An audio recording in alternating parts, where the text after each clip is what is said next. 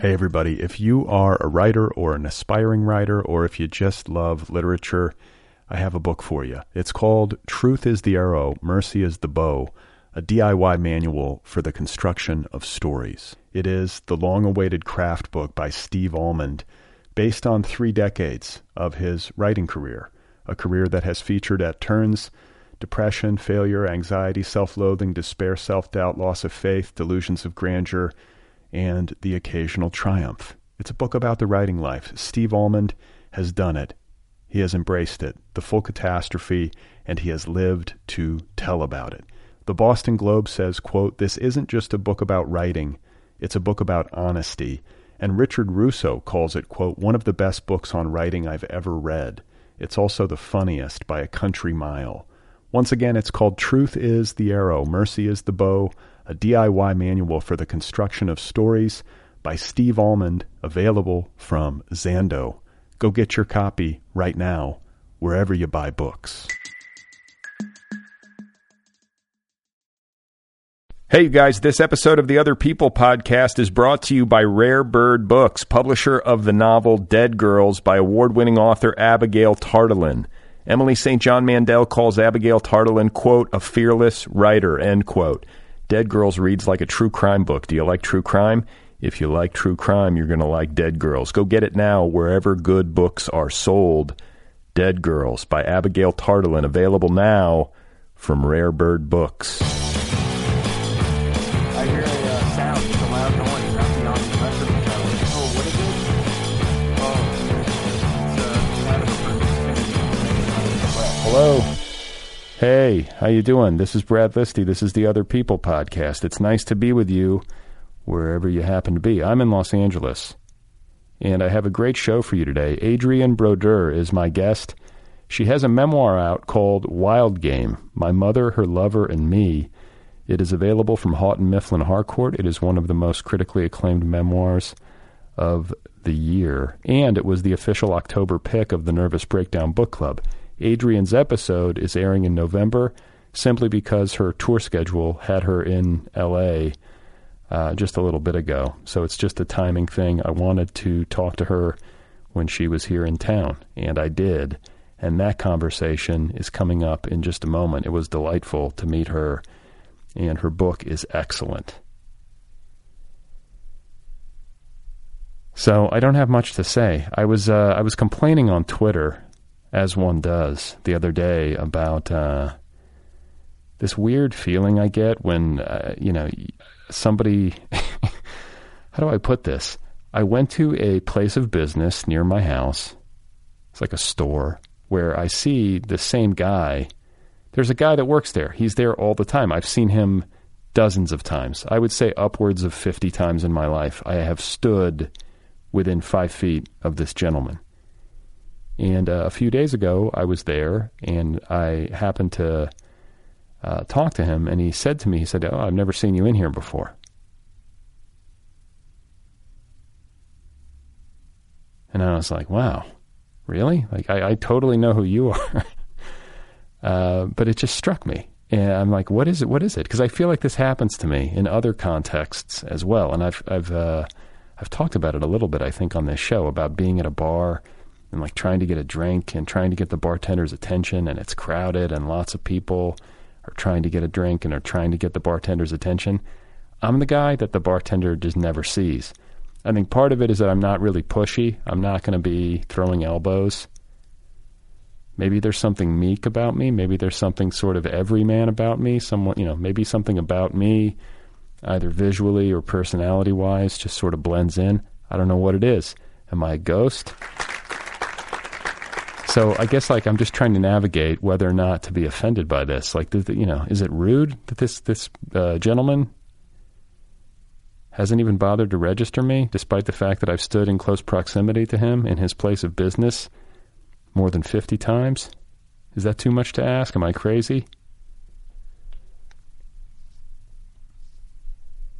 My guest, again, is Adrienne Brodeur, and Wild Game is quite a book. You're going to hear all about it, so I won't try to paraphrase it. Let's just get to the conversation, and let's hear from Adrienne herself. So Here she is, folks. This is Adrienne Brodeur. It starts, sort of the framework of the book is that it starts with a very pivotal moment in my life, perhaps the most pivotal moment in my life. And that took place in 1980 when I was 14 years old, and we were on our family's home. We were in our family's home on Cape Cod in Orleans on Nauset Bay. And we'd had guests for the weekend. So it was my mother and stepfather, and the Southers had come, who were great old friends of my stepfather's. They'd come for the weekend. And I had gone to bed. It was a late night. I was up in my room asleep. And my mother, sometime after midnight, I heard the door open, and I heard her come into my room, and she sat down on the bed beside me and tried to wake me up. And essentially what she was there to tell me was that Ben Souther, my stepfather's best friend, had just kissed her.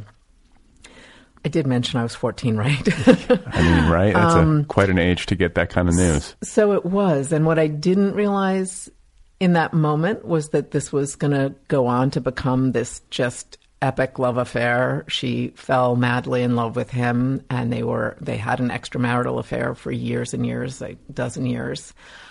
But what I did realize, even in real time as I was lying there, was that, my life had changed. There'd been a before and after, and I kind of went to bed as a kid and as my mother's daughter. And I woke up, fully immersed in this sort of very adult world. And I was Malabar's confidant and best friend. And, everything changed. I got very, very swept up in sort of being a co-conspirator of this affair with her.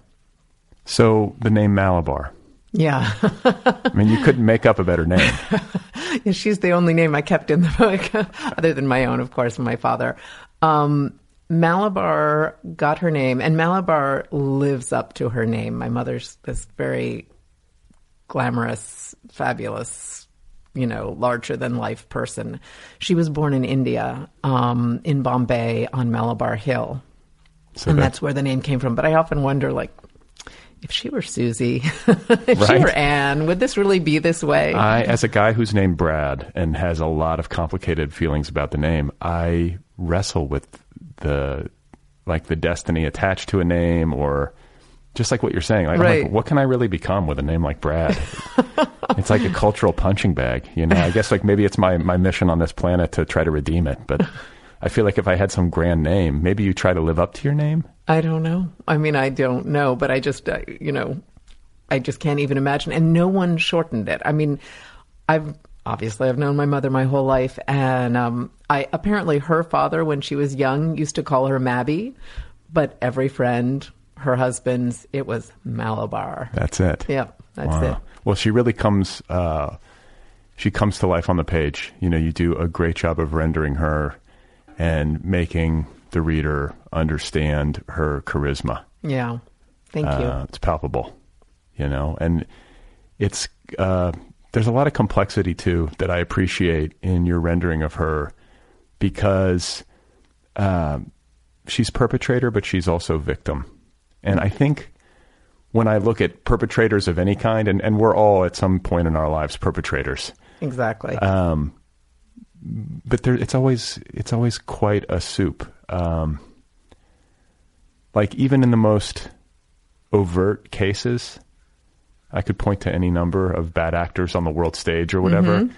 It's never just as simple as they're just bad. Right. I know. And that was the most interesting part of writing the book and trying to render her well. And I'd read Vivian Gornick's The Situation and the Story right before I really was diving into writing it, as I was struggling with all of this.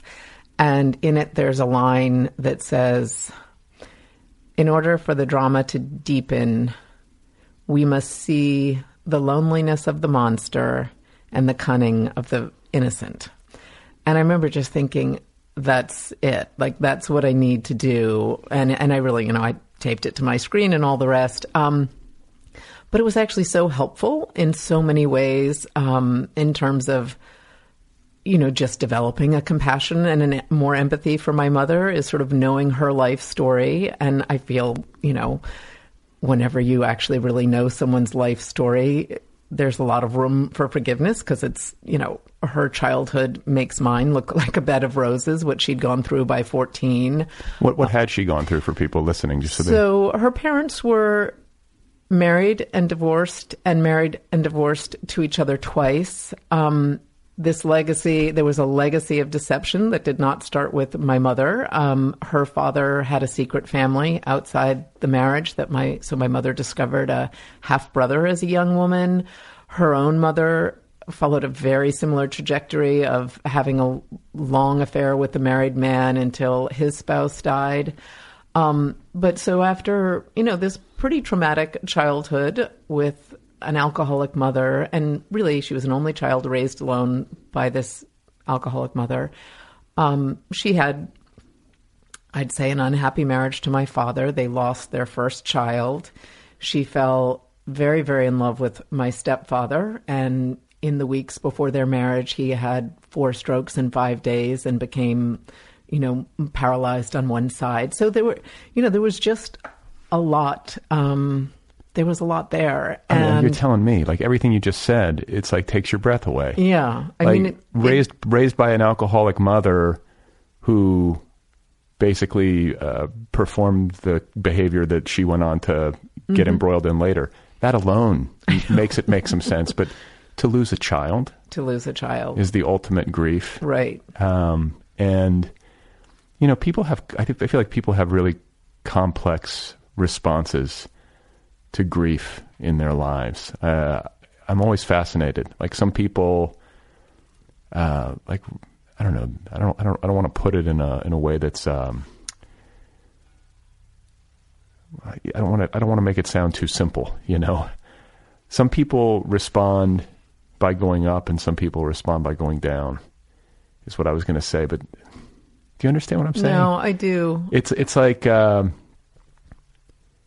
It sets the framework, and I don't think it's to be underestimated. You look at anybody who goes through the loss of a child, every day afterwards is colored by it. Yeah, absolutely. Absolutely. And, I only knew my parents after this traumatic event in their life, so I don't know whether they went up or down in that way.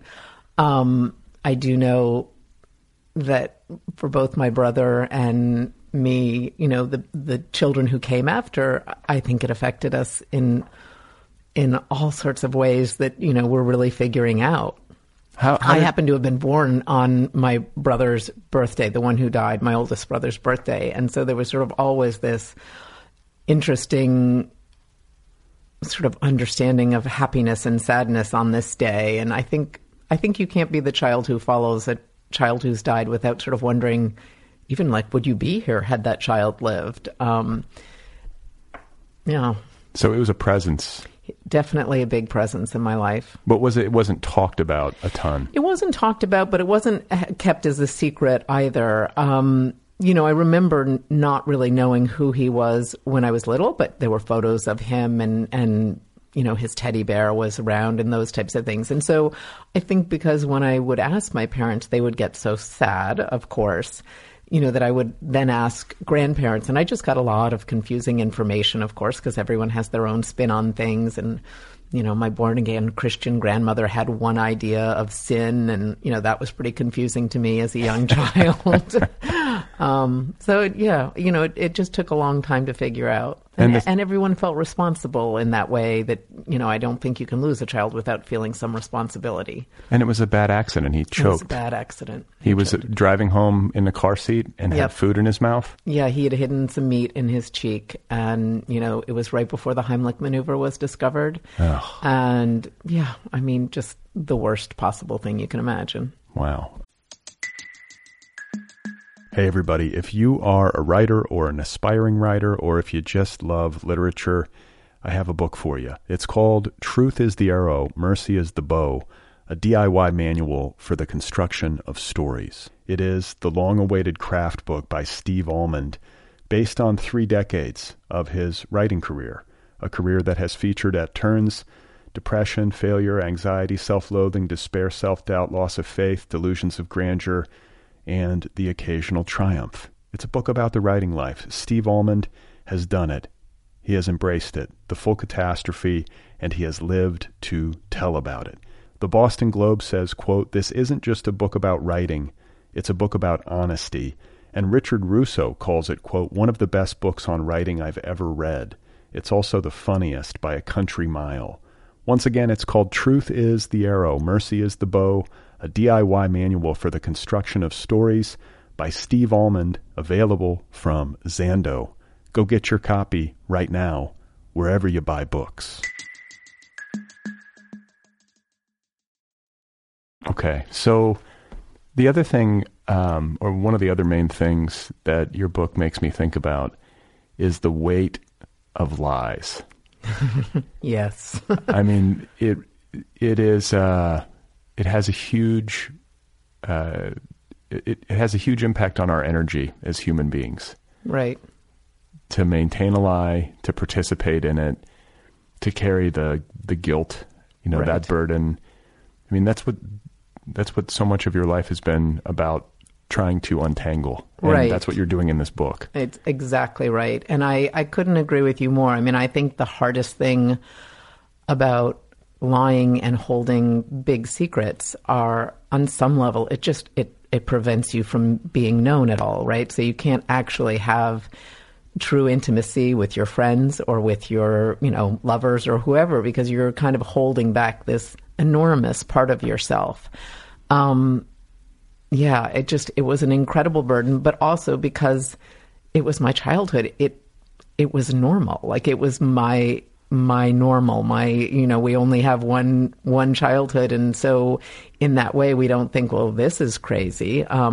You think, oh, this is what you're supposed to do. This is maybe what adults do. And it took me it was just a process of peeling back the onion over many, many years. I was just sort of realizing, like, I got to stop this. This has to stop with me. This is not an okay way to walk through life. Well, if that's the only context you have, if it happens to you when you're a kid, what do you have it to compare to? Nothing. I mean, because that's what people often ask, like, did you think of telling your mother no when she woke you up and asked for your help? And did you, and the truth is, of course, like, at my age, and I have a 14-year-old daughter right now, I'm like, yes, of course it was horrible. I didn't understand it as a burden at the time. In fact, it was kind of thrilling because it was hard to get my mother's attention. Suddenly, the high beams of love were just like all over me, and every child wants their parents' love. And my mother had been a really unhappy person, and suddenly she was just, so joyful. And that's something also that most children want to see, happy parents. So yeah, I went in, and I mean, in the beginning, it just seemed like a wonderful thing. And I think it helped that it was my stepfather, who I loved, but it wasn't my own father, where I think the sort of betrayal would have probably torn at me more. I'm not sure. Yeah. And you didn't really get any kind of, what's the word, awakening until you go off to Hawaii. Like, that was the first time, it feels like that in the book anyway, the first time someone had kind of peeled back the veil and said, hey, wait a minute, this isn't necessarily a normal situation. Exactly. I was telling this guy I was dating, he was one of the first people I told sort of the whole story to, and, he was, kind of a petty drug dealer and, like, not exactly. You were on a gap year. I was on a gap year. Between high school and college. And, he was a great, sweet guy. But so I'm telling him this story, and he's the last person that I think is going to kind of judge me. And he was like, my God, that's just insane. And what, no person has ever done anything more horrible, and her husband's best friend. And I kept sort of kind of rewinding. No, you don't understand. She really loves Charles, her husband, and they don't want to hurt anyone. And truthfully, they're doing the kind thing here because, they could just divorce and leave these people in the dust, but they are standing by their vows, and they're taking care of people, and they're sacrificing themselves, and they're so in love. And he just, looked at me I mean, I can still see the look of just incredulity, and it was an eye-opener. It was. I'm picturing him like weighing weed on like a scale, telling you like, this is crazy. Something like that. Just about. Wow. And then there was also some anger. It wasn't just like, wow, I'd never seen it that way, but I feel like there was also within you, because he was kind of pointing the finger. You know, he was calling it out as being immoral. Definitely. And I, to this day, probably would still defend my mom. You know, like I just have that. I was so much a part of her life, and I was so, attached to her in a very boundaryless way. And so my knee-jerk reaction is like, I can say my mother did this terrible thing. Right. But Brad, don't you say that. Yeah. We might have to, and it's, I think that's the way we do feel about people we love. And obviously I'm kind of exaggerating. I mean, I really recognize that she made some terrible decisions as a parent, and my life's work is kind of not to repeat them with my own children. But yeah, it's still hard for me when someone's like, because every reader, you read with your own lens, and it's the reader's right to interpretation, of course.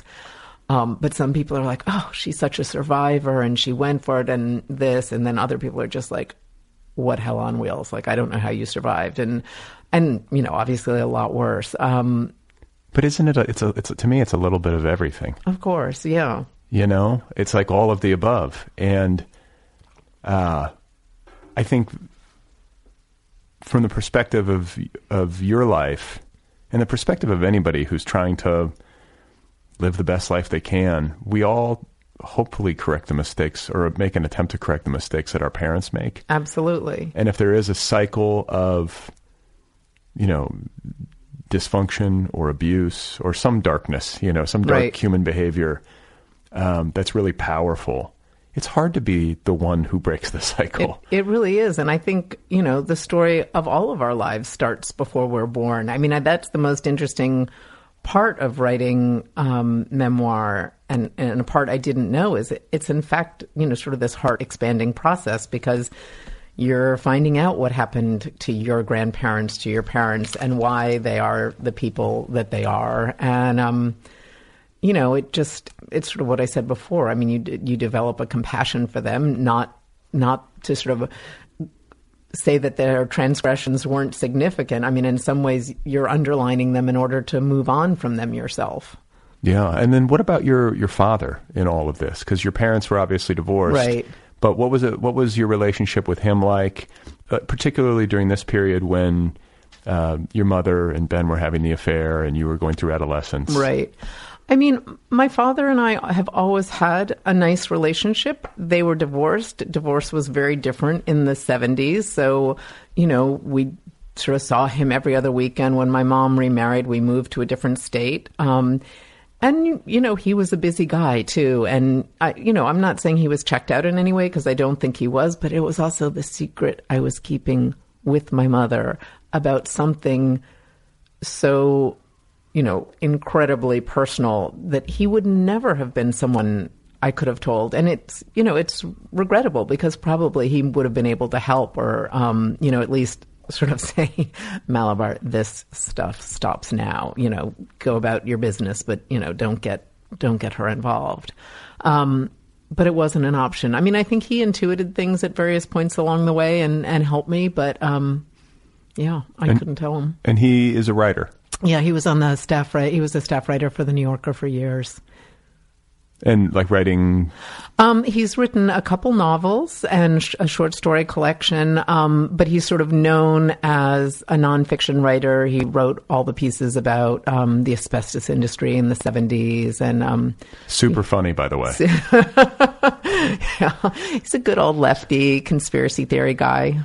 Good. And then some of I think the most striking passages in the book are when you describe your mother in the kitchen and you describe food. Like, you grew up in a culinary house. It was, yes. I mean, it is one of the things that I didn't always appreciate as a child. Of course, mac and cheese would have been nice, but as an adult, I mean, we went from fabulous meal to fabulous meal. So my mother had, she was really an astonishing cook. She'd studied at Le Cordon Bleu, and she'd worked when we lived in New York at the Time and Life test kitchen for Foods of the World. When we moved to Boston, she started a food column for the Boston Globe, and she'd written cookbooks pretty much my whole life.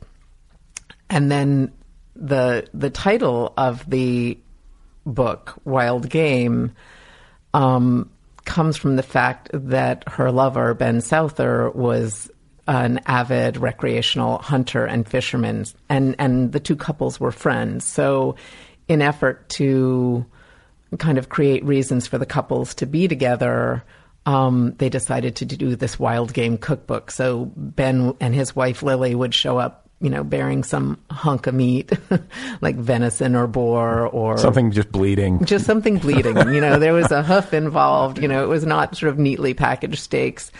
And my mother would just transform it into something extraordinary. And, there was also plenty. These nights were very boozy. There was plenty of alcohol involved. They had a favorite drink that they called the Power Pack, which was just an enormous dry Manhattan. There's something so like East Coast waspy. Yes. Like there's something chivalry. Like, yes, you know what I'm saying? Totally. But like people used to booze and smoke back in those days. And I remember it from my childhood a little bit. Nowadays, especially living in a place like LA, everybody's so health conscious. And it's really unthinkable, just the lifestyle. So I would, depending on my age at the time, I would sort of return home from whatever excursions I had as a 14 or 15 or 16-year-old, and they would be, fairly soused and enjoying one of these decadent meals, and it might be,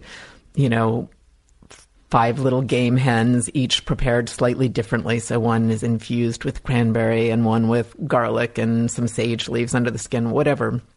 And they'd be like, Rennie, which was my nickname, which one is best? And, everyone was having a blast. I mean, that's the other thing. Both Ben and my mother's spouses were in poor health, but they were... It always seemed like everyone was having a great time. And then my job was to suggest that we go out for a walk. It was all incredibly innocent seeming because I was sort of a teenage chaperone, and my stepfather and Ben's wife would never want to come along. So in that way, I was able to give them some time alone because they would go into a second property of my mom's, and I would peel off and go down to the Bay Beach, and they would visit. And that way, yeah. And you knew, and you were just sort of like, okay, so this is happening. I'm sort of I'm running interference. Basically, yes. I'm amazed because this affair went on, what do you say, 12 years? Yes, it was discovered. Actually, that's not quite correct. So it was discovered 10 years into the affair. Lily, Ben's wife, found out. I'm not sure how much I'm supposed to go into spoilers or not, but so she found out, and then there was a hiatus that happened, and then ultimately they got together after both of their spouses had died. What amazes me is like even a year to carry that, to carry that secret and that level of what's the word? You know what I mean? Yeah, I do. If I transgress even slightly, like I feel like I said something that was maybe slightly insensitive to someone, like it'll weigh on me all week. I'll wind up emailing them. And you know what I'm saying? Like I'm guilty. I feel guilty about feeling guilty. I completely understand what you're saying. And I don't know why my mother just wasn't built that way. And I don't know if that was the survivor mentality she had, because literally probably about 7 or 8 years ago, we were sitting on a bench in Cambridge, and she'd said something unkind to someone in our family, and I was like, "Mom, do you not feel badly when you do stuff like that? Because like I can feel badly for, if I think someone might have misunderstood something I said and thought it was unkind." And she looked at me and she's like, "No, really never." And I just thought, God. It must be, some part of me thought it must be nice. I have that sort of envy too, like people who can just sort of process things. And it isn't necessarily healthy emotionally Right. to carry around this like big guilt burden or to like constantly be incriminating oneself. I mean, it's good to have a conscience and it's good to recognize when you've done wrong. Right. But then you process it, you make the improvements you need to make and you don't repeat the mistake and you move on with your life. Right. But it's easier said than done. Yeah, and I don't know if some part of it is a generational thing. I mean, my mother's 88 next week, and I don't think they were as, self-reflective. I mean, she had little doses of therapy at different times in her life, but, probably in no way spent the time I think our generation, younger generations do sort of figuring it all out. Well, and I also wonder, too, if it has anything to do with class. Yeah. Your memoir is a personal journey. It's a family story. But embedded in there, too, is that it's a story of class because you had a very unique experience of class as a child. Oh, definitely. From your parents' marriage to your mother's remarriage. Right. You jumped like 12 steps on the social ladder. You went from like living in an apartment in New York to like living in this, 15,000 square foot or whatever. It was crazy. Yeah. I mean, my parents were educated and had a nice life, but I mean, they were both, my father was a writer and an artist and working at the New Yorker. At the time, I remember, I'm not going to remember the numbers, but I feel like rent was $72 a month and they might have made 80. You know what I mean? It was just such a different time. But when my mother married Charles, we moved from an apartment where I shared a room with my brother, literally could have reached out and touched him, at night if I needed to. Mom was right down the hall, all that, to a 17-bedroom, 9-bathroom, just palatial mansion in the suburbs of Boston. And, that whole sort of, we went from kind of an intellectual group of friends. I mean, I'm talking about my parents' friends to this very sort of, Boston Brahmin social circles that were completely foreign to me. And I was just sort of watching it. But it was also more than a little scary to live in a house where, I don't know, it would have taken some time to get someone's attention if you needed it. You had to find them. Well, it's like, it's your life, but it's not, I can feel like I can imagine how you must have felt sort of alien in that environment, like you were a visitor. Yeah, I did. And actually, even, when sort of people would describe me as sort of a New England wasp, I was like, no, oh yes, I guess I am, but it's taken a while to sort of understand that is who I am. Well, but almost like by accident. These things life's crazy, Right. But you grew up like Boston, there's this giant house, and then out on Cape Cod. Yes. Cape Cod, to me, Cape Cod is home. I mean, it is, despite all the crazy things that were going on, it was the most stable part of my life. So, born in New York, when parents divorced, there are different apartments. My dad always had a little cabin in Newtown, Connecticut, where we would visit him. And then there was, the various homes in Boston. But for every summer of my entire life, there's always been some place on the Cape where I spent summer. So, there was a childhood home, and then there's the home described in the book that was, once my mother married Charles, that she bought this house and then sort of kept expanding it. And is it still in your family? It's still, she lives there. So it's still in my family. And then there's a little guest house where I stay. So it's, it's lovely. It's great. Yeah. I've never been to Cape Cod. Oh my gosh. You will drive over the bridge and the brackish air and the seagulls. And I'm like Pavlov's dog going over. I'm just, salivating, and this is my happy place. But can you spend the winter there? You can. A lot of people do. My father lives there year round. I think it's a pretty lonely place in the winter. I mean, it's like living in two entirely different places. Since I just moved from New York City to Cambridge, and I love going down on weekends and in the fall. And, I'm really looking forward to having more of a year-round presence there. It's so peaceful. Oh, that sounds good. So What brought you from New York to Cambridge? Just wanted to get out of the city? Or? A lot of it was wanting to get out of the city, some just life moments. My daughter was finishing up 8th grade, so she was going to have to leave her school anyway. And my husband and I kind of were like, it's now or never. And we'd been sort of looking back at each other for 17 years, sort of saying, you want to leave now? Now? And so we went for it. And I have to say, moving's hell, as everyone knows, but there's something hugely optimistic about it, too. It's like I could so easily have seen just sort of staying in the New York grind forever, and I'm really happy we moved. I mean, it's been a huge adjustment for all of us, but and part of it was also between my husband and me, we have 3 parents who are quite elderly, and they're all on different parts of the Cape. So, just wanted to be closer to family and be able to help out more. Got it.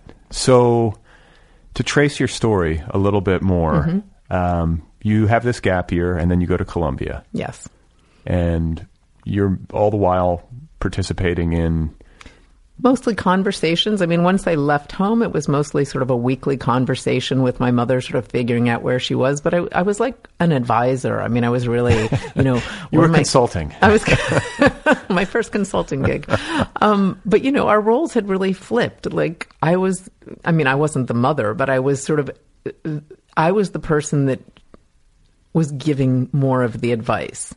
What do I do? I'm so, she would be so frustrated or so lonely, or, she was always wanting to spend more time with Ben. And then also during college, if the boyfriend in Hawaii was sort of the first ping in my consciousness, the next one came when my stepfather died. I was a sophomore, and I was beyond brokenhearted. He was also the first sort of real person in my life I'd lost. I mean, I'd lost grandparents when I was young and didn't really, but this was, someone I lived with, and he'd always been incredibly kind and sweet to me. And I was young enough that I don't think I understood sort of the guilt and shame that all turned into, a first sort of mini depression. But I mean, it was all happening then, and it was hard. That's when the depression sort of... Not the main one of the book, the big one. This was like a little precursor, a nod to you're living a pretty crazy life that's not very healthy for you. But it makes a lot of sense to me that eventually there would be, it would manifest in a mental health challenge. Yeah. At some point, the chickens come home to roost. Absolutely. And how did you understand it? Can you talk about like reckoning with that and making sense of where it came from? The bigger depression? Yeah. Yeah. Like as it was happening, like how did you process it? Well, in the beginning, you don't even really know that it's happening. And I should say I am in no way a depression expert, very luckily, because I've, that one main depression is really the only one I've had that I would, sort of qualify in any kind of very serious way in my life. And it was a long time ago, but it was like a dimming of everything. I mean, what I remember mostly was not being able to feel things fully, like not the ups, I could feel the downs, but it was almost like I couldn't taste things. I couldn't make decisions. I just had this, it was like my brain was gummy or something. I don't know. And I did my best. I kept trying, to do all the things you're supposed to do, go for runs and, be around people, be happy, but so it was probably a year or so before I even understood what had happened. Like never having been through it before in a big way, I just didn't know what was going on. And then I did, get help in a variety of ways. So of course, therapy, which was really a lifesaver for me. But at the same time, The Secret had come out, which was both, a huge relief and also added a new layer of stress and trauma. But when The Secret came out, I could also much more openly share my story with people. And I think that was enormous to suddenly realize I could count on these dear friends. They still loved me despite knowing sort of these fairly shameful things I had done. And then the third thing, which, really, really saved me, was my father had also, I was living in San Diego at the time. My father, in that kooky way, had met someone in San Diego as well and moved out for half the year each year and ended up marrying this woman who became my stepmother. And she also owned the most beautiful independent bookstore in Del Mar. And Margot, from the very first time I met her, started pressing novels and books of poetry and all sorts of great literature into my hand. And, I had been educated and I certainly read, but I wasn't someone who devoured books. Like I hadn't been the kid with the, flashlight under the blanket by any means. And I just became that person overnight. And, I think back on it now. Margot died a few years ago, so I don't really know how conscious she was about all the selection she made for me. But I have a feeling she really knew I was in trouble, and she was picking these books that had, a lot of young female protagonists sort of going through very complicated life moments and coming out the other side. And can you give some books? The very first handful she gave me included Jim Harrison's Dalva, Zora Neale Hurston's Their Eyes Were Watching God, and I never can remember which one came first, but she gave me Barbara Kingsolver, whether it was Animal Dreams or The Bean Trees. And I just remember tearing through them and kind of coming back like, more, give me more, this is helping. And it really changed my life. I mean, in very matter-of-fact ways. I also ended up, I'd studied politics and public policy. I'd gotten a master's in that. I was not going to, go down this literary path like my parents had. And of course, I really pivoted at that point in my life and realized, the diminishing stack of political journals on my bedside table and this growing stack of literary ones. So there was that, but it also, almost more than therapy and friendship, or at least as much, it gave me hope, and it gave me a way to just imagine ways out and ways forward and think about things differently. I mean, reading is such a fundamentally empathetic act, right? You're in a different world. And it gives you a map. Yeah. Or at least, I don't know, there's different metaphors you can use. It's like, it can be like a life raft. But I find I'm kind of the same way. Like books, I never read more than when I'm in a lost place or a low place and I need it. Right. Poetry's so good then too. Yeah, and it's like, thank God I know that it's there. Right. And I know that it's something that I can rely on. Right. Absolutely. Because in its absence, like what else? What do you got? You got like TV, got Game of Thrones. Has that ever? doesn't do the trick. Maybe music can help a little bit, but books, I think books are especially good in those instances. Also, you wound up marrying the son of Ben Souther. I did. Which, like, again, from a writer's perspective, you can't make stuff up better than that. No. So the year after Charles died, and my mother went through a period of great mourning too, which, she was profoundly lost. She had loved Charles greatly, and I think it might have been one of the moments of her life where she felt guilt before she repackaged, compartmentalized it. But she planned a family getaway for all of us so that the Southers and our family would go to an island in the Bahamas together, and she, was just going to show everyone a great time. And I had not met either of the Souther children. And I went down there, and no one could have been more surprised, but maybe no one was surprised. I fell very in love with Ben Souther's son. And I was still in college. He's 10 years older and lived in San Diego, which is what actually got me to San Diego. So we had a long distance relationship for a while. Hilariously thought we were keeping it a secret from our parents, who probably planned it from birth. But, you know, I moved out to California and got married at, I mean, it seems now a shockingly young age. I know 23 isn't that shockingly young, but the fact is I'd never been marriage minded. I wasn't someone who like dreamt of crinoline and big dresses and veils or anything like that. And I don't even know what crinoline is. I think I learned it when I was getting a wedding dress then. But yeah, and there was no parental, I mean, my father, as I said, is sort of an anti-establishment guy. I mean, no one was sort of, honey, find the right man and do this thing. I mean, this was not part of my growing up. And yet I just plowed into this relationship and this marriage. And he's lovely, lovely guy. I mean, like, there was nothing, the big question is just what were all the things that were going on at that time and why, you know, I mean, if I do have a big question, I mean, I have many big questions from my mom, but, you know, maybe at some point saying, honey, you know, are you sure? Like, what is this thing? You know, this is more than a little coincidental and so on. And we never had that conversation.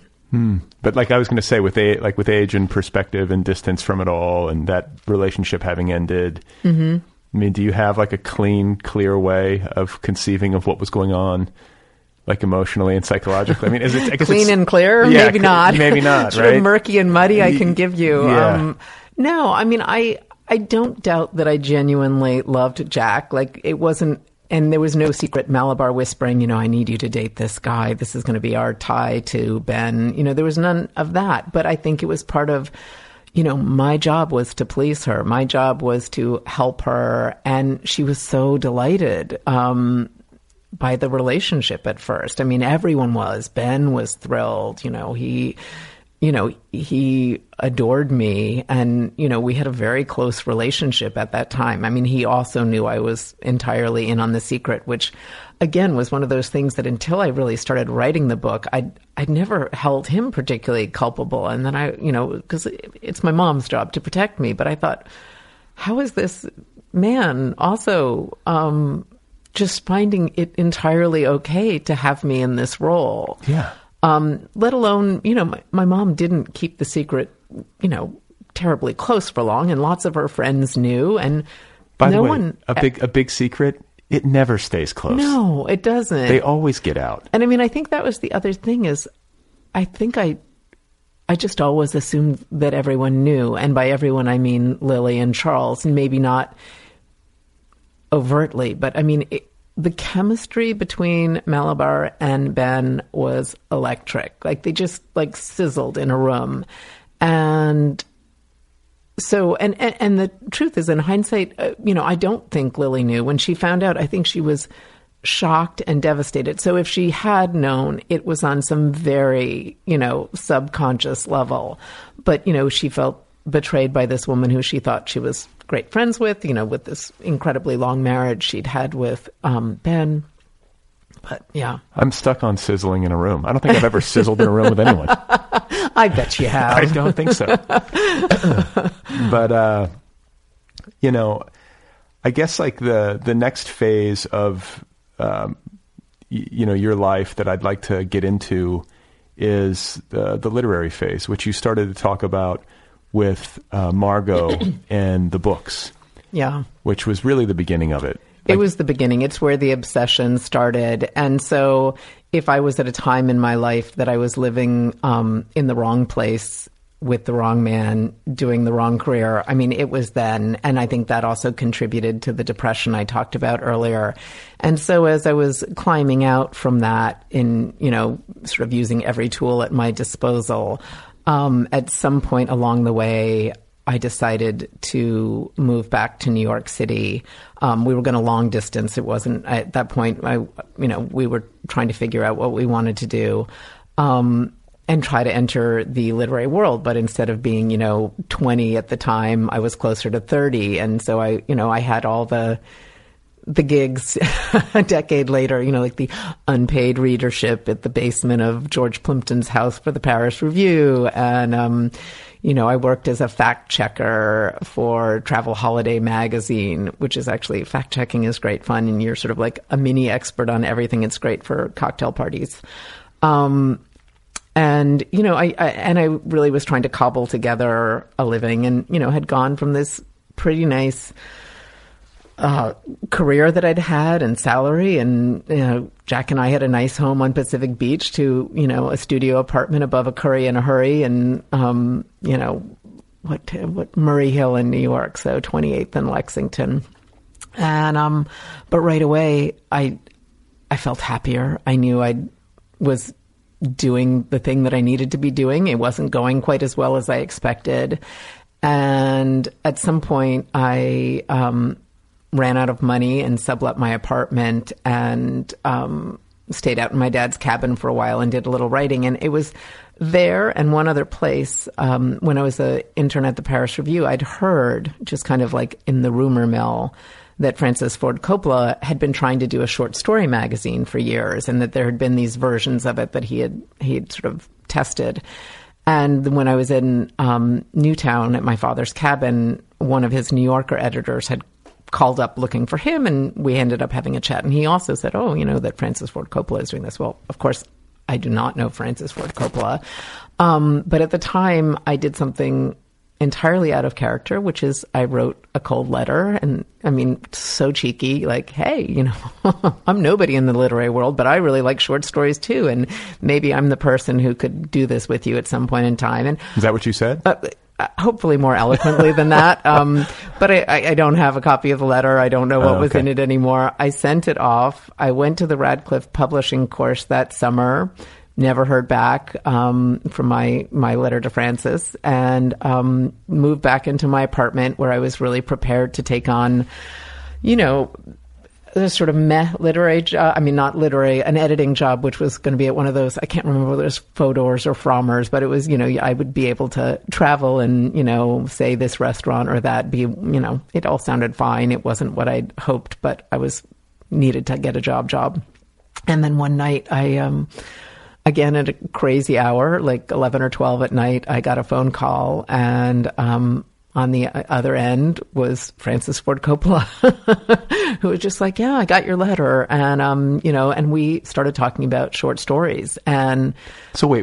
The phone rings. It's like the phone rings. Almost midnight. It is. Do you believe that it's really him? Well, I didn't at first, but I thought, no, I was embarrassed that I'd done it. Like, I didn't say to all my friends, hey, I wrote Francis. I think I'm going to get a gig here. Right. So, I hadn't told anyone. And very quickly, no, I mean, it was, I was confused for a nanosecond and then just kind of got into it. And we probably wrote and emailed for 3 months or so, sort of discussing what we loved about short fiction, what his vision was for the magazine. Being Zoetrope All Story, and then decided to go for it. And I probably met him 2 or 3 months after that. But I mean, nothing on my resume said, this is the lady you need to hire to start a literary magazine. I mean, it was a wonderful opportunity that I leapt for that, I had no reason to think I could do. Hey, but I think there's a lesson in it. Yeah. You wrote the letter. Yeah, true. You had some chutzpah. No, I do. And I think, if there's something, I feel like I've had a lot of good fortune in my career, but I do think I do go for things. I don't really, I don't have some elaborate career plan the way some people do. After 3 years here, I will go up this rung, not at all. But when something piques my interest, I usually just really go after it. And I did with that. And running Zoetrope All Story was really one of my career highlights. I loved that magazine. It was a blast. And an education. Huge learning curve. I mean, how does anyone know how to buy 20 tons of paper before you do it for the first time, or figure out how to distribute a magazine, the designers? And Francis was on the other coast and was prolific emailer. I think the guy sleeps about 2 hours a night. But so suddenly he would be like, hey, let's have a different guest designer every time. Maybe let's make the magazine look different every time. And I was like, oh, Great. Yeah, that sounds easy. So how did you even know where to send the letter? Did you send it to his agent? Or did you have an address for him somehow? That's such a good question. Because that's that's just like a little logistical, but a huge... No. I guess I don't honestly remember. I guess I must have gotten it from the editor at the New Yorker who told me about it, because that was the first time I sort of talked more seriously about wanting to throw my name into the ring. Or maybe he made I think he must have given me the address. I don't know. Okay. So you do Zoetrope. At what point does Wild Game begin to become a possibility?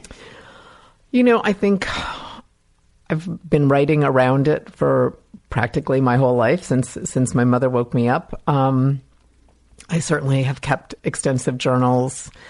While I was doing Zoetrope, I wasn't writing, but I was always thinking about the book and what I would write if I were able to write a book. And I think I wrote in my 20s when I was living in California some really, angsty, bad short fiction that was all sort of about fulfilling my mother's dream somehow.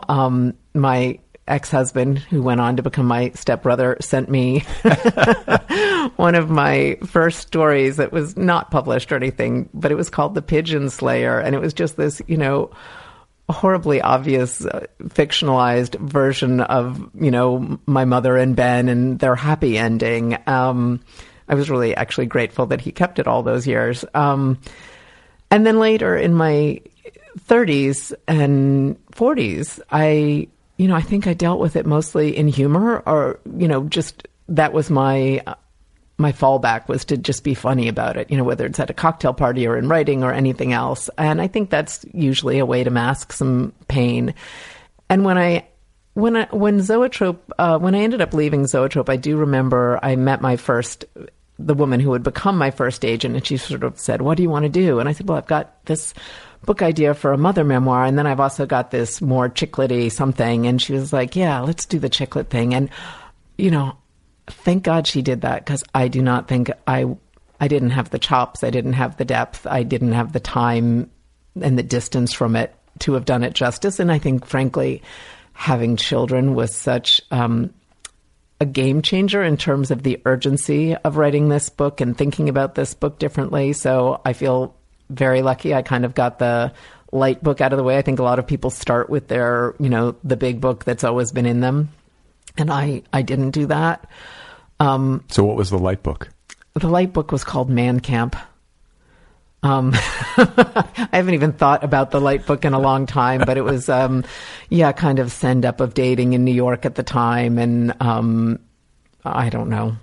But that too was an education. Yeah, you wrote a book. I wrote a book. I didn't do anything like what I'm doing now, because of course I gave birth to my first child, the same week that it published. So it just kind of, it wasn't a big part of my professional life in the same way that this has been, or my jobs have been. Sure. Yeah. Well, yeah, a baby's going to kind of take over everything. Yeah. It's so funny how you don't know that that's going to happen, even though it does for everyone. You're not doing any book tour or, whatever. I was like, I think I can probably do it. And they were like, yeah, I don't think so. But having kids, you said it changed everything, and certainly changed the sense of urgency around the writing of Wild Game. Can you talk a little bit more about that? I mean, obviously, now you're the mom. Yeah. Well, and I think having children always requires revelation, right? I mean, you suddenly immediately have a different relationship with your past and your present and your future. I mean, there is a human being who's ultimately dependent and counting on you. And there was a moment that I do write about in the book when, literally hours after having given birth to my daughter, where, and I was in Massachusetts at the time, so I was at Mass General, and I came up in the elevator, with my daughter in my arms and my husband beside me, and the elevator doors, swoosh open, and there's my mom. And I had been so looking forward to seeing her. And, this was her first grandchild. And it just seemed like this, grandmother, mother, baby, beautiful, beautiful moment. And I opened my mouth to speak to her, and literally it was like 1,000 pounds landed on my chest. I had a physical reaction of being unable to speak and breathe, and I started gasping for air and turning red. And this very efficient nurse sort of sent my mom back to her waiting area and took me into another room. And she was just like, or I should say, once I regained my breath, I was sort of like, what just happened? And, the nurse kind of looked at me and she said, oh, maybe it was a panic attack. Maybe, you had a lot of drugs. Who knows? And I remember thinking, I'd never experienced anything like it. Like, I just took note that something scared me so much. It was just one of those sort of almost outer body experiences of feeling like knowing you had to change. Like there was just danger, and not danger of my mother to my child, but just like all of us together, this sort of explosion of past and present and what I wanted for my daughter and her future. That makes sense. Yeah. You think it was a panic attack? I mean, I've never had one before or since, but it sure felt scary if that's what one feels like. Yeah. I felt anxiety before, but I couldn't speak. I couldn't breathe. I was like, That's crazy. It was crazy. And, maybe it was just the drugs, but in any case, it opened my eyes. Or the hormones, too. Yeah. I mean, a lot going on. It's a major biological event. I've witnessed it. Stuff is happening. So there's, it's like all sorts of possibilities. But, regardless, the psychic weight of secrets and emotional trauma, it's in the body. Yeah. And it finds its way, out, or it manifests in unpredictable ways, but eventually it shows up, right? Have you read that book, The Body Keeps the Score? No. Okay. Read that. Okay. I'm like, oh God, where's mine? I think it's in my lower back. So now you're a mom and you are trying to do some things different and some things the same. Right. There's great parts to your mom too. Are you a cook? I am a cook, and both my children at 11 and 14 can whip off a creme brulee like no one's business. God. So, see, neither my wife nor I can cook, and a blowtorch will change that. Okay. Well, I have a friend. I just made lentil soup the other day for the first time in my life, and I was like, oh, well, this is easy. Yep. It is. It's so much easier than we think. And I think because I grew up with it, it's also relaxing for me. I think a lot of people feel stressed out, like, what am I going to make for dinner and all these people and so on. And I actually, after a hard day, like slamming that cleaver down on some things, it feels good. Yeah. And it's also a gift. Like, I have a friend who is an outstanding cook. Mm-hmm. And he doesn't necessarily, just like your mom, doesn't necessarily need a cookbook. Right. He didn't go to Cordon Bleu. Yeah. No, some people just have that ability to, it's chemistry. Yeah, and he knows how to just be like, oh, well, these things will go together. And whenever they do a dinner party or, have people over, I'm always like, I can't wait. Yeah. Because it's going to be good. Yeah. And everything's like hot when it's supposed to be hot and cold when it's supposed to be cold. High bar you've got there. Yeah. It's incredible. It's incredible, that talent. I wish I had it. So you get to writing this book, and I'm kind of personally interested in the process that you went through, because I'm trying to write like a memoir-y thing that's heavy, like any memoir. It's always loaded up with personal stuff. It is. Like, where did you have to get to when you felt like you were really in it and doing the work, and what did the work look like? Right.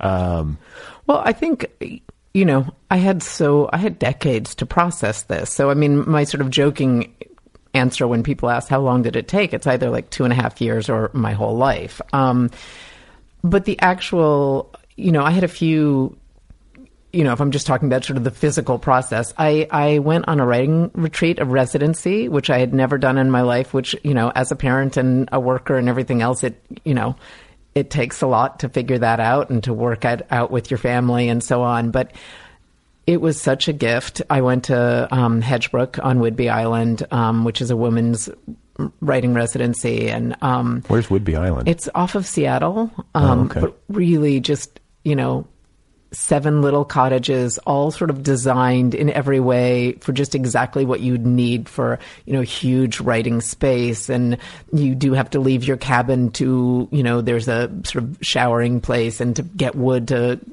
keep your little furnace going. And it was very physical. It was very well thought out. You would convene, there were just 7 people. You would convene at night for these beautiful meals, talk about your work, but really no Wi-Fi, they were just, you were in a world of your own, and you were a writer for those weeks. And I was there for about 3 weeks, and I really got a great toehold, and it was thrilling. And it was also just time rearranged itself. That might be a lot about just not being on the internet and not having a schedule. But I remember, waking up in the morning and working, which I'd been doing for a while anyway. And then I would look up thinking like, oh my God, it must be noon. And I'd be like, oh, it's 7:30. And then I'd work. And it just, time slowed down. So it was an incredibly productive period.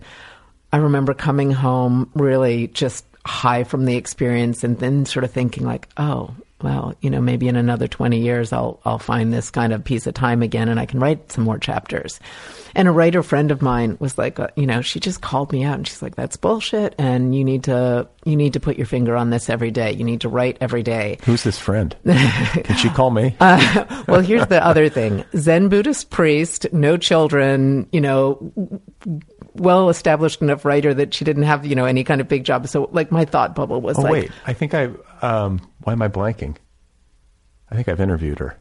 Ruth. Yeah, Ruth Ozeki. Yes. Okay. So Ruth Ozeki, I didn't want to out her on this, but Ruth Ozeki was kind of like, touch it every day, really. And it was the best writing advice I've ever had, even though I was just like, grrr, when she said it, like, how can I touch it every day? You don't have, I have children, I've got a job. But so if I normally woke up with my kids around 6:45, I started waking up at 6, and then suddenly I woke up at 5:30, and then 5, and then 4:30. Whoa. I know. The 4 is what usually gets that reaction. Thank you. I've been there though. It's good time. It is magic time. I feel like it is the secret to everything, because it's at this moment where I'm a pretty organized type A person. My to-do list isn't even on my mind. Like laundry, it's just nowhere in sight. I still felt really closely connected to my subconscious. You're just in that state, and no one bothers you. Like no one wants or needs anything from you at 4:30 in the morning. And so that actually, I was able to put out what I would say is a really strong draft of the book within a year. I mean, just doing that for several hours every day. I'm not a fast writer, but doing it every day. And also when you do it every day, you're with it. So any conversation you have, any experience, any reading you're doing, is going through the filter of that writing lens. And it is like everything had to do with Wild Game. I just don't think anything, I don't think anything was separate from it at that time of my life. And you were ready to write it. And I was ready to write it. And I'd talk to my mother, and we were at a point in our life, in our relationship, where, she understood, which I just feel so grateful for, my need to do it. I'm sure it was, not the thing she most wished for, but she was great about it. And she was a big chronicler of her own life. So she gave me access to lots of great, all her cooking notes, and she was a scrapbook keeper. And so a lot of good information there. And I wrote to my stepbrother / ex-husband. When I was going to Whidbey Island, actually, the subject line was 3 to 5 year warning. Is just the email everybody's hoping to get. No, but I said, look, I really care about him. We have a nice relationship. He's a great guy. And I said, is there anything that's really off territory? I don't want to, and I said, but I really need to write about this relationship, meaning with my mom. And he was like, no, have at it.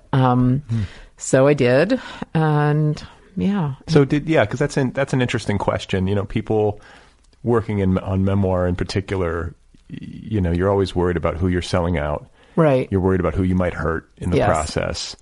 But to actually at least get through the drafting process in Right. a way that feels authentic, did you have to give yourself like permission to just go there and then you can worry about cutting later? Like, how did you handle that Right. part of it? Well, going back to Vivian Gornick and the situation in the story, I mean, there's sort of some fundamental rules which she and other memoirists have laid out. Namely, you don't settle scores. You have to be as hard on yourself as you are on anyone else. But also, this memoir was so specifically focused on my mother and me. So I wasn't really trying to deal with my father other than to show where he was in my life, or my brother or my ex-husband or anything like that. I mean, and so in that way, I wasn't worried that I was going to, go after anyone or hurt anyone, certainly in any intentional way. They're all the people who you might unintentionally hurt. And by that, I just mean, like my stepsisters from my mother's second marriage to Charles, like, are they going to want this business dredged up again? I didn't want to put anyone through anything. So I tried to be as, just respectful and open. I've only had, the people who've talked to me about it, and I'm sure some people have their other opinions that they've kept quiet, but, I've gotten a lot of support. Like, the Jack character, my ex-husband, was at my reading in San Diego a couple days ago. I'm going to see my stepsister from Charles in Seattle in another few days. So everyone's been really great about it. Yeah, I think that's typically the case. Right. But it's very angsty. You will see. You will be up many nights worrying about things that aren't going to happen. And then you'll be surprised by a few that do. Yeah, I think it's typically the case that people ultimately are like, if you're writing a book in good faith, and it's a difficult, traumatic experience, and you need that, I think people understand that. And then the people who are always been mad at you are always going to be mad at you, right? So it'll be just a new reason or something. Right. Now they have like something to hold on to. Yes. But I think it's also appropriate to sweat it, like as the writer. Oh. I think it's important to like care about that stuff and to Yes. think things through and to not be callous about it. Yeah, absolutely. Yeah. I mean, I woke up nights time and time again. And also, whenever you talk to a writer, I feel like every one of them can tell you some line that they regretted having put in a book that was just a little mean way back when, and it's haunted them. And so I really, I took that to heart. I did not want to have my littlest self shown anywhere. Yeah. But boy, the temptation to settle scores can be strong in people. But it never feels good. It's like a sugar high. You know? It feels good the moment that it's happening, and then afterwards you just feel crummy. Cool. Right. So keep that stuff in your head and not on the page. Yeah. Find a way to be like a little bit kinder or bigger, Yeah. So then what about the sales process? Because you spend all this time on this book. You have a history in New York City. I'm sure you know a lot of people in publishing at that point through your work at Zoetrope. You published another book. Right. But you finish this book. You obviously want to see it published and published well. Right. As anyone does who labors on a Right. book. You have a new agent at this point? When I was writing the book, I didn't have an agent and to be totally honest, and I'm not sort of trying to sound coy at all, I had no idea that this book would connect as powerfully as it seems to have with readers. I mean, I thought I was writing a very singular, odd story about a really unusual mother-daughter relationship. And I thought I'd done a good job. I mean, I thought I felt proud of the writing, and I felt good about it. But it wasn't like I thought, this is going to be one of the biggest sales of the year. This is going to be huge. So I gave it to Brittany Bloom, who's now my agent, and she loved it right away.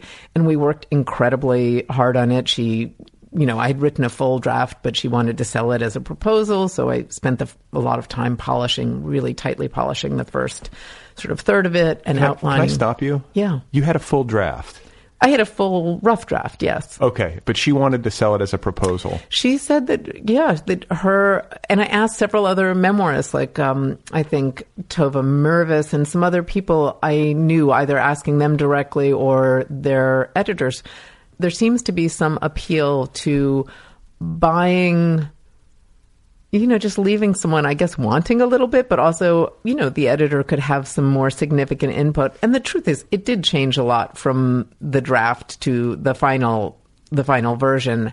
But yeah, so we sold it. I think there was probably 100 pages of polished prose and then an outline of the final chapters. And truthfully, I didn't know how the book was going to end. Like, I hadn't quite figured out the ending. So there was that last, and then we'll wrap things up. Details. You're right. I had experience in the New York publishing world, but I mean, it is such a confusing and Byzantine place that, I don't feel anyone is an expert at it. I mean, everyone is kind of like, well, how interesting that worked. I mean, right. You've interviewed enough people that that's like, yeah. I mean, the best I can tell you is that, in the sales process, you just have to have believers. Right. And they have to believe strongly. Right. And especially if there's some sort of consensus at a house. But then in terms of a book in the marketplace, having an impact on readers. Right. No, but I love the question some people ask, so did you try to, sensationalize it for sales and make it more this or that? And I was like, I don't have the ability to know what would sell big or not. Even as I'd been an acquiring editor, you don't know. And, I think the book's pretty literary. Apparently it's got more commercial potential than I understood, but I didn't write it as, for instance, as I wrote my first book, which was more intended to have commercial appeal and didn't. Well, maybe that's the lesson. Right. Or that's a lesson, because, the personal is universal. Right. You can't set out to try to make some grand universal statement. That to me seems like a lost cause. Right. But there you are working on what you feel is this very small inner story that has all this resonance to other people. Well, one of the things that struck me about it and reading it is that it's very much a female-centric story. It's a relation. It's obviously you're the protagonist of the book, and Malabar's this larger-than-life character. But I see, it's not that there's not a lot of mother memoirs that have been written, but I see a lot of female friendship books. Mm-hmm. I'm thinking of Elena Ferrante's books. Mm-hmm. That maybe it's just what's been in the culture lately. Right. But I was like, wow, this is a new angle, or not necessarily a new angle, but it's a different angle on that. And there's this really rich, complex, powerful, complicated, loving, difficult, Well, I think that's the thing that obviously, most everyone has a mother, and it is such a profound relationship. And I'm sure mother-son just as much, but it's very powerful. The power we have as parents and the love that we feel for our parents and our children. And I think it was just much more relatable than I understood. I think a lot of people, a few people have perfectly charmed relationships with their parents, but I think a lot of people don't. A lot of people feel great love and great anger and, great turmoil around it. Yeah. It's always, no matter what, even when it's good, it's complicated. Yeah. Relationships are complicated. Aren't they? Yeah, aren't they? Come on. So this book goes to your agent or goes out on proposal. Mm-hmm. And then just briefly, what happens? It was like the fairy tale version. So I think it was sent out on a Friday afternoon, and right away, within hours, someone got back to her and wanted to preempt. And my agent, I think sort of dodged that over the weekend just to sort of see what else was going on. And she told me the preempt on Monday. And I was like, okay, our work is done. Take this, please. Yes, good. Go. Yes, good. Go. Right. And she was like, yeah, not so fast. I think there's a lot of interest. And I'm like, Brittany, this to me is, life altering. I work in nonprofit, take this, please accept this offer now. And she, pushed back. And even though I'd been in publishing, I was like, wait a second, just explain again. We turned down this offer and it goes away. It's not like you start there ever again. And it does. And she really pushed and pushed me to do that. My husband, who's much more of a risk taker than I am, sort of said, yeah, do what she says. And I'm thinking, y'all are crazy. And yet I did it. And I met with 14 editors over the next few days.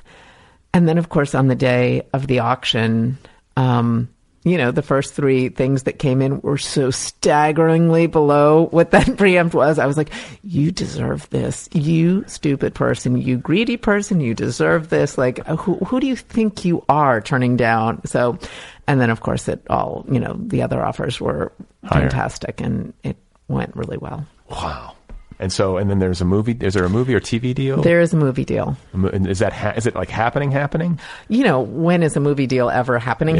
I love the writer-director, who's Kelly Freeman Craig, because this was probably the scariest part of it for me. In fact, in the beginning, I told Brittany, my agent, I did not want to make a movie deal until I'd entirely finished the book and so on. And so she sort of turned down these offers, and then she came back and she was like, she's always talking sense into me. She's like, Adrienne, there might not be the same buzz about this in a year when the book is done. And so I took a few calls, and they told me about this woman, and I got on the phone with Kelly Freeman Craig, and she just so got it. She got the nuance I was after. She really understood the relationship. But still, it's such a huge leap of faith, of course, because you don't, no matter what they tell you, you do not have any kind of creative control. And my joke with my husband for the last year before I saw the script is like, I could be a pole dancer in this movie. Like all these people that I love in my family who I really care about how they're portrayed. But by the way, I could be naked in the whole movie. Like, I don't know. Who knows? And so when I finally read the script, and the job of the screenwriter seems so complicated and amazing to me. But Kelly basically had to compress, the book probably went from 14 to my late 40s. So she had to compress both time and geography and yet keep the emotional truth of the story, which she, at least in the version I did, seemed to have done beautifully. And weirdly, I was so happy by the changes because it made it a little bit less of, if it's actually trying to follow the beat of your life entirely, it's harder, or at least was for me. I really fully want her to do her job, which she's very good at, and I know nothing about. But no, I liked it a lot, and I have high hopes. But you living here know the fail rate of these things more than they come and they go. You think it's going to happen, and then it dematerializes. Yeah. I've seen that a million times, so I hope it does. Who's going to play you? That's the thing I would be worried about. What's so funny is you're the first person who's asked who's going to play me, like the only person. This is like so hilarious about. I've written a memoir, and the only character that's everyone's fascinated by is Malabar. So it's also much more who's going to play Malabar that seems to be on people's mind. And by the way, that's a great part. Malabar is a good part. Malabar is a good part, but she will be the person who plays her will be younger than I am today, right? Because it's probably. Everyone goes down 10 years anyway. She was in her late 40s when this started. So we're going to, whoever the actress will be. And then I will be someone who can play someone between 14 and 20 something, early 20s. So I'm happy to say, well, I wouldn't begin to know those actresses either for me or for my mother. I feel like I know the actresses of movies I saw mostly when I was a lot younger. But I would no sooner suggest who should play me to, like, I'm working with this genius of a director. She did The Edge of 17, and it'd be like me telling the electrician how to rewire a lamp. Like, no. Yeah, just pick somebody good. That's pick all. Pick someone great. Keep doing what you're doing. Right. Right. And so, last thing, you work in, what is it called? Aspen Words? Aspen Words. I work for this wonderful nonprofit that is part of the Aspen Institute. And what is the Aspen Institute? Every summer there's because I used to live in Colorado. I went to Boulder for school. Okay. The Aspen Institute has been described in a variety of ways, from like a think tank to all sorts of things. It is a leadership-based, mission-driven nonprofit that has its fingers in all sorts of pots. So there are many different programs, a business and society. It's a lot about leadership and ethics, and Aspen Words is their literary program. And we have a really wonderful writing workshop in the summer, sort of literary conference. And then in the winter, we bring in, sort of the literary luminaries of the year to give author talks. So we do that for 5 or 6 weeks. We also, just a couple years ago, started a really wonderful literary prize for a work of fiction that shines a spot on a social issue. So Mohsen Hamid with Exit West won the first year, and last year Tiare Jones for An American Marriage. But it's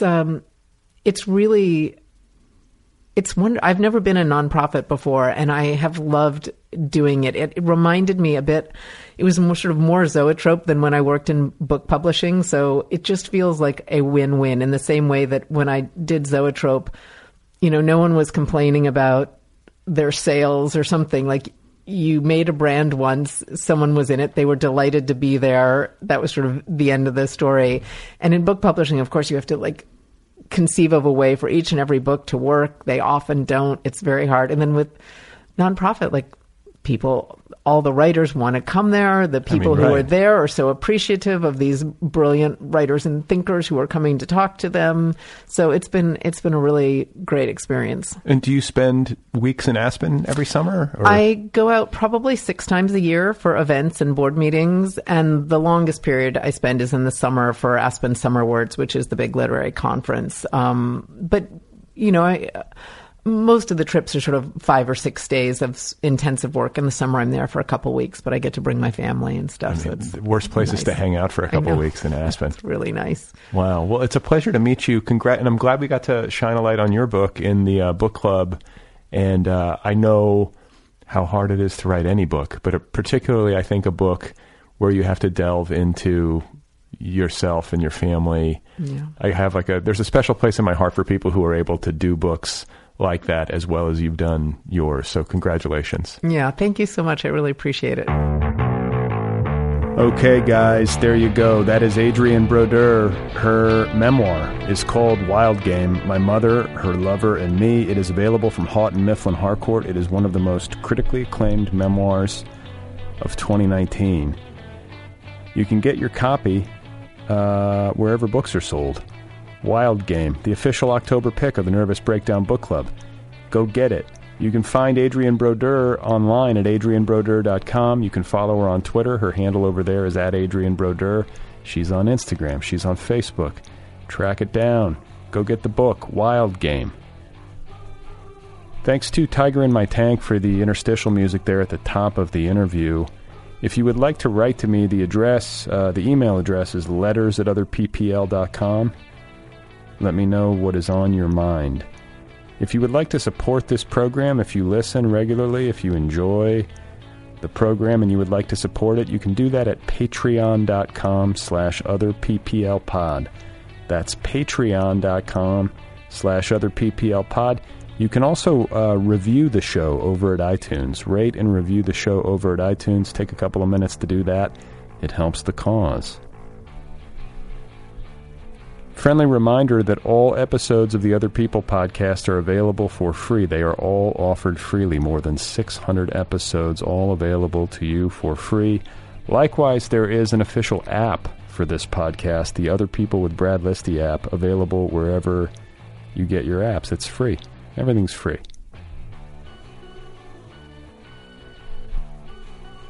Coming up next time on this program, I have Leland Chuck.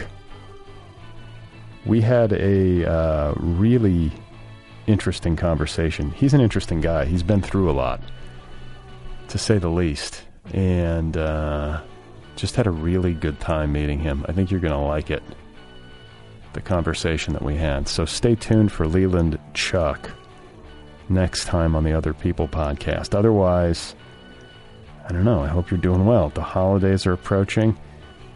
Daylight savings is over. Just hang in there. Bear down.